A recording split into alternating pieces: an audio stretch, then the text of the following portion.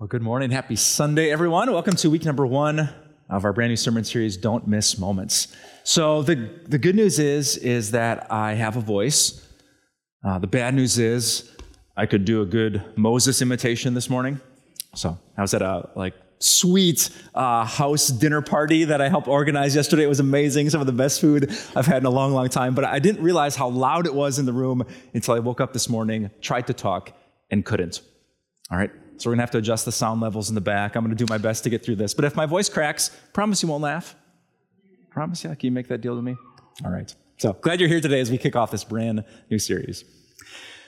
Let's start with a show of hands. How many of you who are here in church today, or how many of you who are watching out there at home, hands nice and high, how many of you have been born?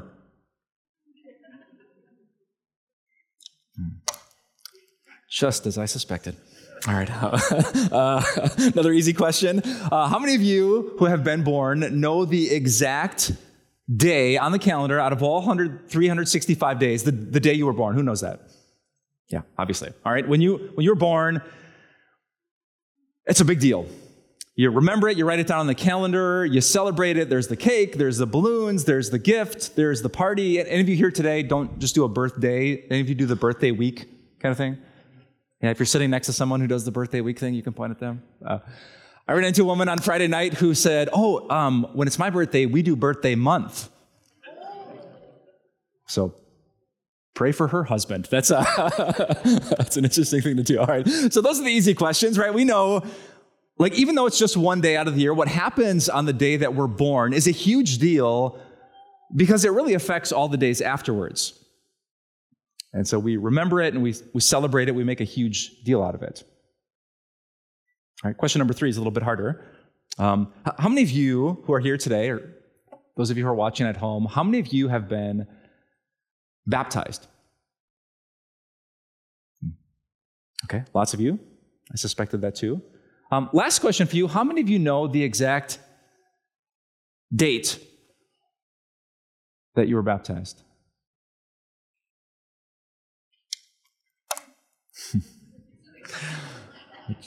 Just as I suspected. It's interesting, huh? Even in the Christian church, even in a church that does baptisms and celebrates baptisms, a lot of us would say, yeah, I've been baptized, but I'm not really sure when that happened. It's not on the calendar. You probably didn't get balloons for your baptism day or a cake or a party or a celebration. You parents who've had your kids baptized, I wonder, you're planning for weeks to make sure their birthday is just right. But for some reason, we don't often think that baptism is as big of a deal as the day of our birth. And if that's true for you, and I think it's true for a lot of us, here's just my big idea for today. I want to give it to you up front, so pick up your pen and write this down. Today, I want to prove to you with an open Bible that baptism is a big deal. Big, huge, bigger than birthday, get it on the calendar, buy a cake, splurge, have a party, invite your friends. Today I want to prove to you that baptism is a big deal. It is not just a church tradition, and it's not just a biblical obligation. Baptism is a huge deal. If you haven't been baptized, today I'm going to give you my best pitch to be baptized. If you're sitting next to someone who hasn't been baptized, I'm going to give you my best pitch to get them baptized. And if you have been baptized like I have, I want to try to convince you, maybe for the first time in your life, to get that day on your calendar and make a huge deal out of it. Because according to this book, the Bible, baptism is just that. It is a big, big deal. So let me take you back 2,000 years. We're in first century ancient Israel. We're right by the Jordan River, near where Jesus grew up, and we meet a man named John. John is the son of Zechariah and Elizabeth. He's kind of Jesus' weird relative, and he is gathering a big group of people, and what's happening there by the banks of the Jordan River is a big, big deal. It's kind of a diverse crowd. You have Roman soldiers maybe standing in their uniforms next to local prostitutes, maybe standing in their uniforms, next to religious leaders in fancy robes and big hats is how I picture it, next to tax collectors whose pockets are thick with gold coins, who are hated by everyone on the banks of the river. There's this eclectic crowd, and John is preaching, and what John is saying is savage. He is dropping a bomb on top of all of them. He is saying, you prostitutes, you Pharisees, you soldiers, you tax collectors, all of you need to repent. You're sinners, you're snakes, you're vipers, and if you think you're fine just because you're kind of religious, God right now in heaven is sharpening his axe, and he is about to chop you down and toss you into the fires of hell. What a sermon, huh? John is saying, you got to stop. You soldiers need to stop abusing your power. You tax collectors need to stop hustling people. You prostitutes need to stop it. You Pharisees need to stop being so self-righteous and judgmental. You have to repent because the time is now. And just when you thought John was a little bit much, he preaches the most amazing news of forgiveness.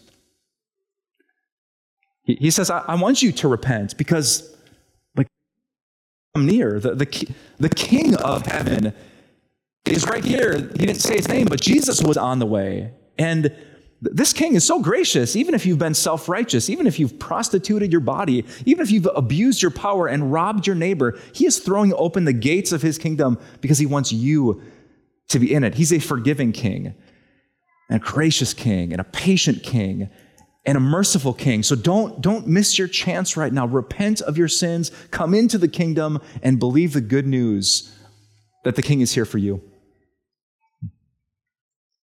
And John's preaching. And if you know anything about his nickname, you realize that he's not just preaching, he's baptizing. That's why they call him John the Baptist. He's right there by the Jordan River where there's plenty of water, and he's somehow connecting people to the water. We don't know exactly how he did it. And he's speaking powerful words about God as he baptizes. We're not sure exactly which words he's speaking. But according to Luke chapter 3, verse 3, we know why he was baptizing. Look at these words with me. Luke 3 says, John went into all the country around the Jordan, preaching a baptism of repentance for the forgiveness of sins. Well, what is John's baptism for? Answer, the forgiveness of sins. If you caught me in the lobby after church and said, well, Pastor Mike, why would I be baptized? What's that for? I would say to you, the forgiveness of sins.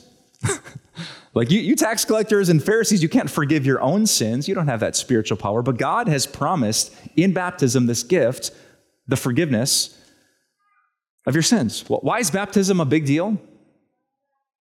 Well, this passage could probably say all of it. Do you have sins? You should be nodding right now. Yes? Do you want those sins forgiven? Also, I hope you're nodding right now. And the Bible's answer is, be baptized for the forgiveness of your sins. That's exactly what the early Christians said. Some of you history buffs might know that Christianity was an illegal religion in the Roman Empire until I think the year 311 AD. There was a new Roman emperor. His name was Constantine. For whatever reasons, he appeared to convert and become a Christian, and so he declared it was legal to be a Christian.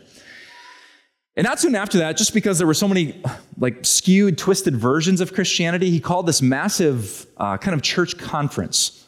It was called the Council of Nicaea. And he invited all the church leaders from all the countries and all the cultures just to clarify and unify exactly what Christianity was and what true Christianity taught. And they left that conference in 325 AD with a creed.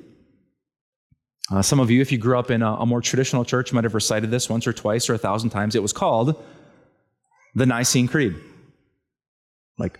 Here's what true Christians believe. And it talked about that we believe in the Father who created us. We believe in Jesus who saved us. And in the third part of the creed that talks about the Holy Spirit, guess what comes up? Guess what these early Christians wanted to make sure that all Christians would remember? Baptism. And of all the things that the early Christian church could have said about baptism, like who should be baptized or how you should be baptized, or guess what is the one thing that these early Christian leaders wanted to make sure that you and I remembered about baptism? Oh, why don't you answer that question with me? Let me put some of the words of the third article, the third part of the Nicene Creed up. Let's read these words together. You ready? We believe in one holy Christian and apostolic church. We acknowledge one baptism for the forgiveness of sins. What is baptism for? The forgiveness of sins. Well, why are you going to check that box? Be baptized, celebrate baptism, because baptism is for the forgiveness of sins.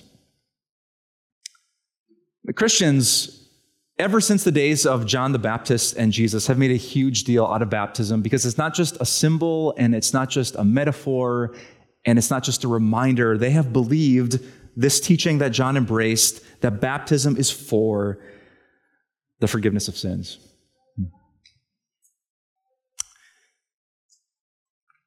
But that simple truth is what makes the baptism of Jesus a little bit confusing.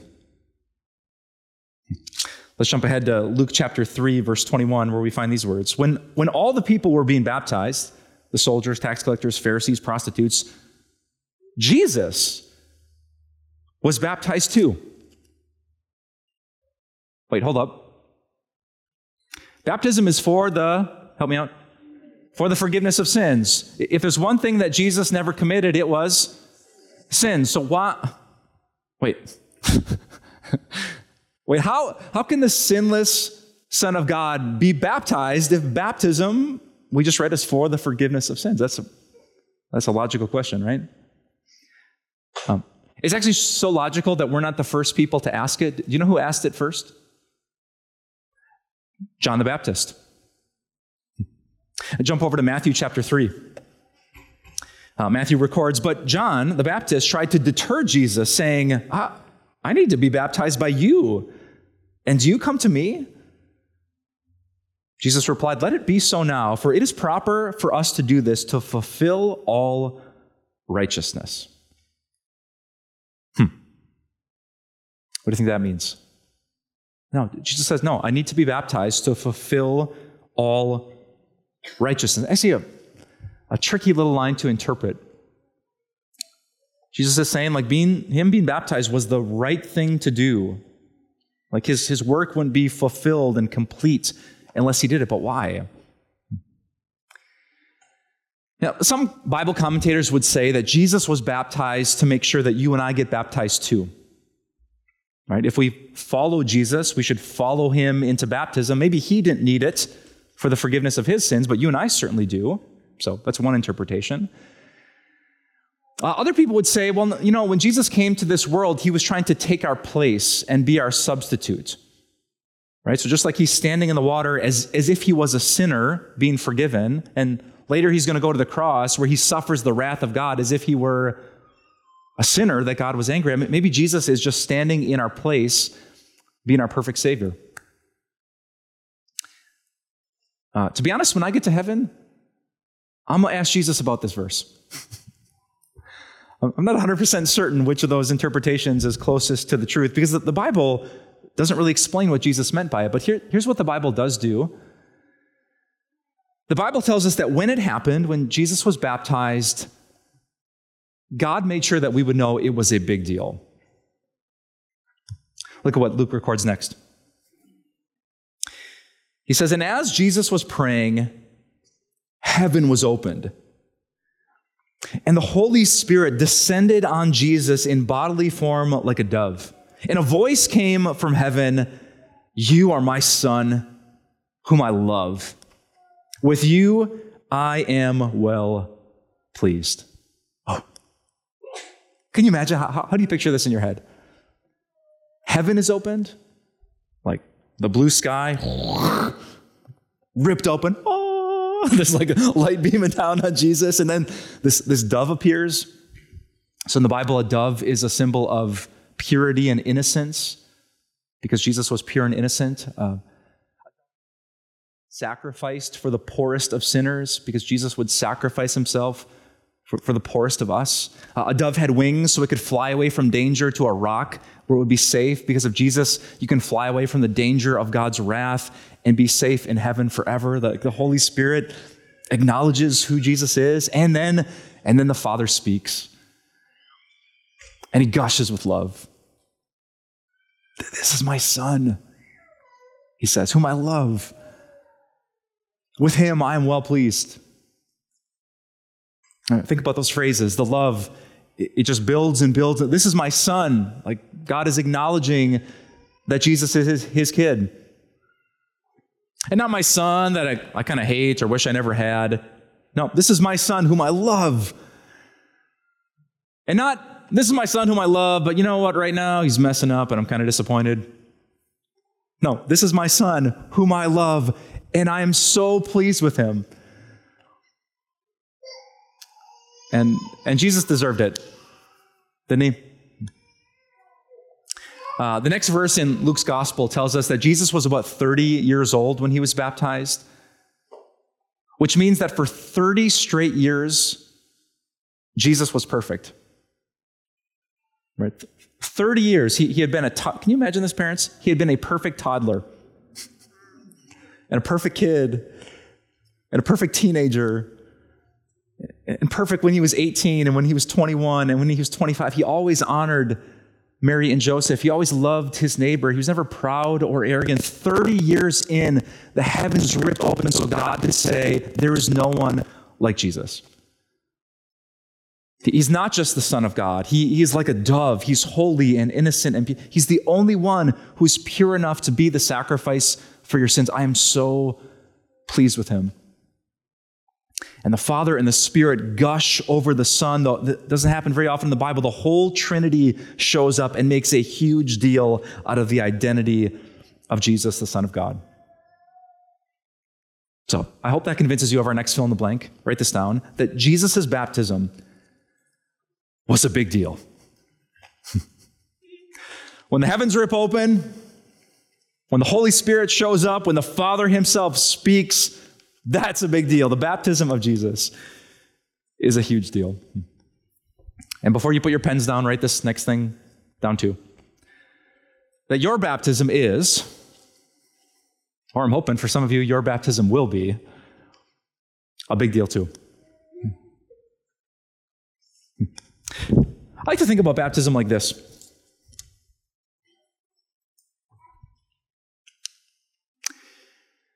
Do you think this phone charger is a big deal? Doesn't look like much, huh? It was actually hiding up here and you didn't even know it. I think one of these will cost you, $10? Maybe on Amazon? Doesn't look like much. Doesn't have any superpower to it. You might not think like the phone charger is a big deal until you remember that the phone needs the charge. That there's this device over here that I have a hunch is rather important to you in your life. Like, some of you don't know where your children are right now, but if you didn't have your phone with you, you'd be freaking out, right? So like we have this phone that matters so much to us, but the phone is so dependent on the power, on the charge, right? Our phones, we even say this, my phone's dying or my phone is dead. It can't resurrect itself. Our phone is in need of something else. And there in the outlet is all the power to charge all the phones in the world. Power there, device in need here. Big deal. That's how I like to think about baptism. You know, a pastor or a person putting water on someone, sprinkling, pouring, dunking them in water, saying a few words, that might seem like not such a big deal. I've been even at baptisms where baptism happens and everyone just sits there and looks, and then we go on with our days. Right? It doesn't outwardly look like much until you remember this. Sinner in need of forgiveness. Jesus' promise of forgiveness. Big deal. The Bible constantly uses phrases like, you have been clothed with Christ in baptism. You've been buried and raised with Jesus through baptism. The Bible loves to tell us, not that baptism just by itself is some magical church powerful thing, but God has attached his own promise to baptism so that when you are baptized, the power and the forgiveness and the salvation and the love of God flows through baptism to you. If baptism had nothing to do with Jesus, you'd just be a person who got wet.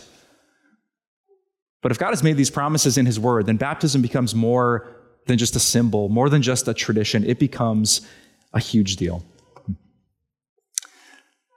Now, I had planned on opening my Bible to all the passages to prove that. Like, Galatians 3, verse 27, or Acts chapter 2, the gift of the Holy Spirit, or 1 Peter 3, baptism now saves you and gives you.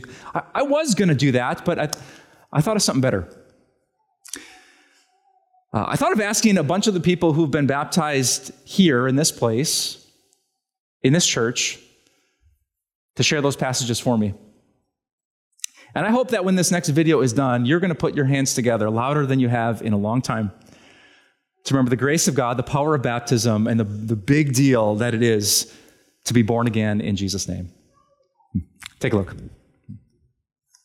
I'm Benno Haber, and I was baptized in God's name at the core. My name is Allie Martin. Jordan Parkin, and I was baptized in God's name. Baptized in God's name at the core. We are the Pauls, and these are our children, Eliza, Mira, Jonah, Jace. These are our children, Jane and Anna, and they were all baptized here at the core. My name is Stephen Metzger. My name is Pinulak Wilkie. Cassandra Sandridge, and I was baptized in God's name. Baptized in God's name at the core. Here's why my baptism is a big deal. Baptism now saves you also. Not the removal of dirt from the body, but the pledge of a clear conscience towards God. It saves you by the resurrection of Jesus Christ. Repent and be baptized, every one of you, in the name of Jesus Christ for the forgiveness of your sins, and you will receive the gift of the Holy Spirit. The promise is for you and your children. Here's why my baptism was a big deal. Why my baptism is a big deal. All of you who were baptized into Christ have clothed yourselves with Christ. เพราะว่าทุกท่านทุกคนที่ได้รับบัพติศมาเข้าในพระคริสต์แล้วก็ได้สวมชีวิตของพระคริสต์ด้วย These are our children, and they are baptized children of God. I'm Stephen, and I am a baptized child of God. I'm Jordan. I'm Ben. And I'm a baptized child of God. Baptized child of God. My name is Allie. I am Pinulak and Cassandra, and I am a baptized child of God. Baptized child of God. I'm a baptized child of God. Oh, my goodness. My goodness.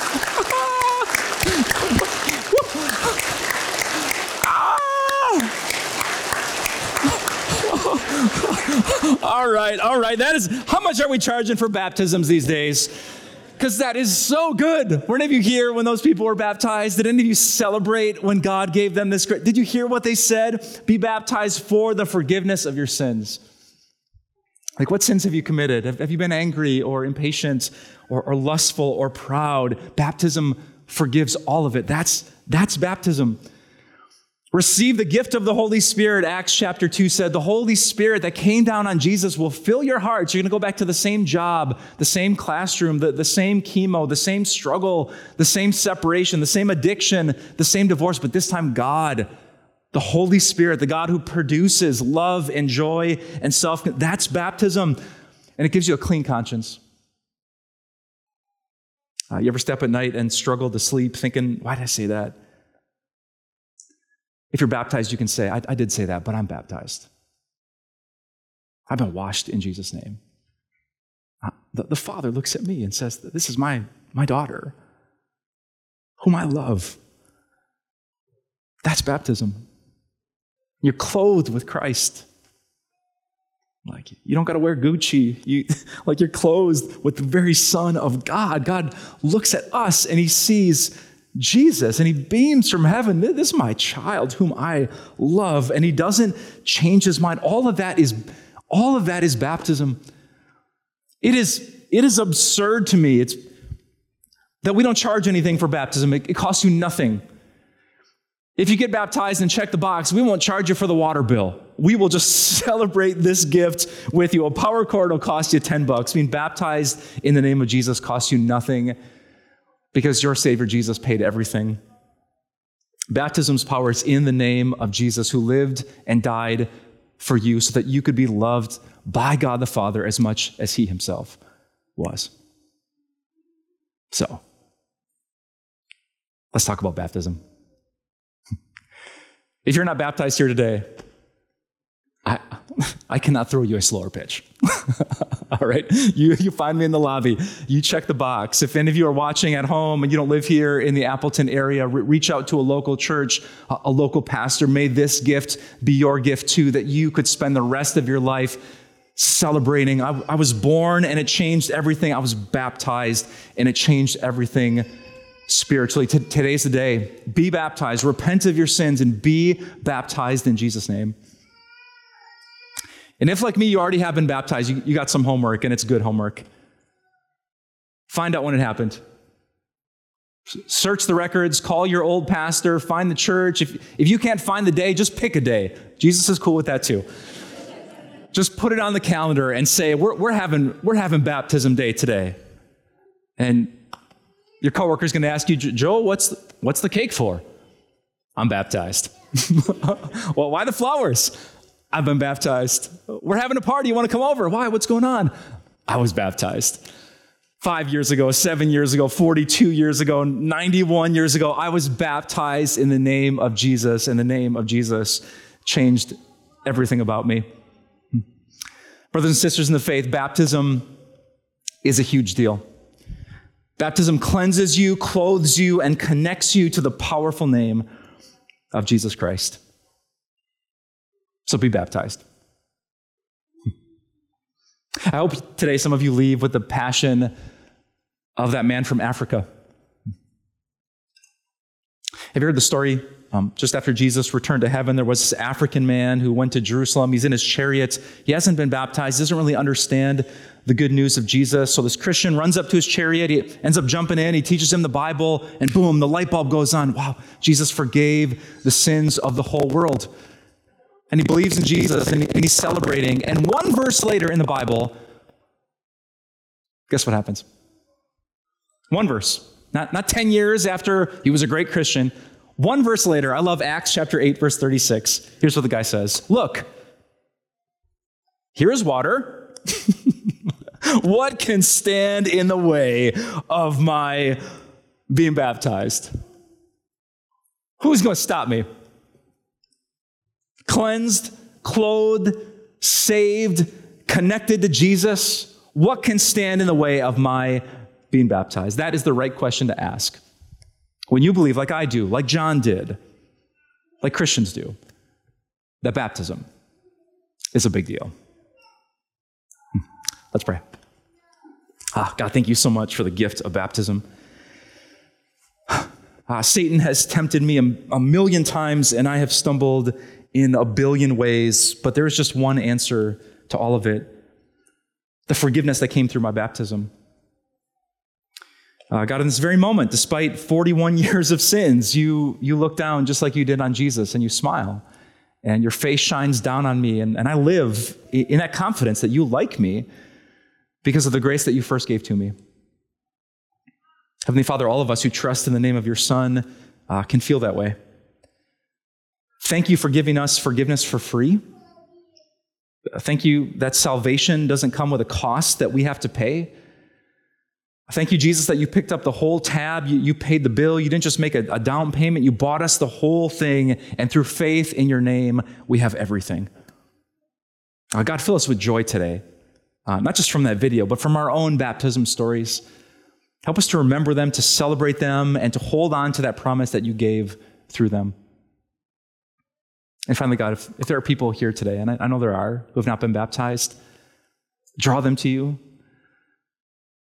Whatever's getting in the way, whatever's making them drag their feet, may your promises just bust every reason and every excuse and lead them just like the crowds to John the Baptist, that they could repent and be baptized in the name of Jesus for the forgiveness of all of their sins. God, we love you because of your unfailing love. but we believe that you loved us 1,000,000 times more and that you loved us first. So we pray all these things with confidence and joy because we pray them in the name of Jesus. And all of God's baptized sons and daughters joined their voices, and they said, Amen.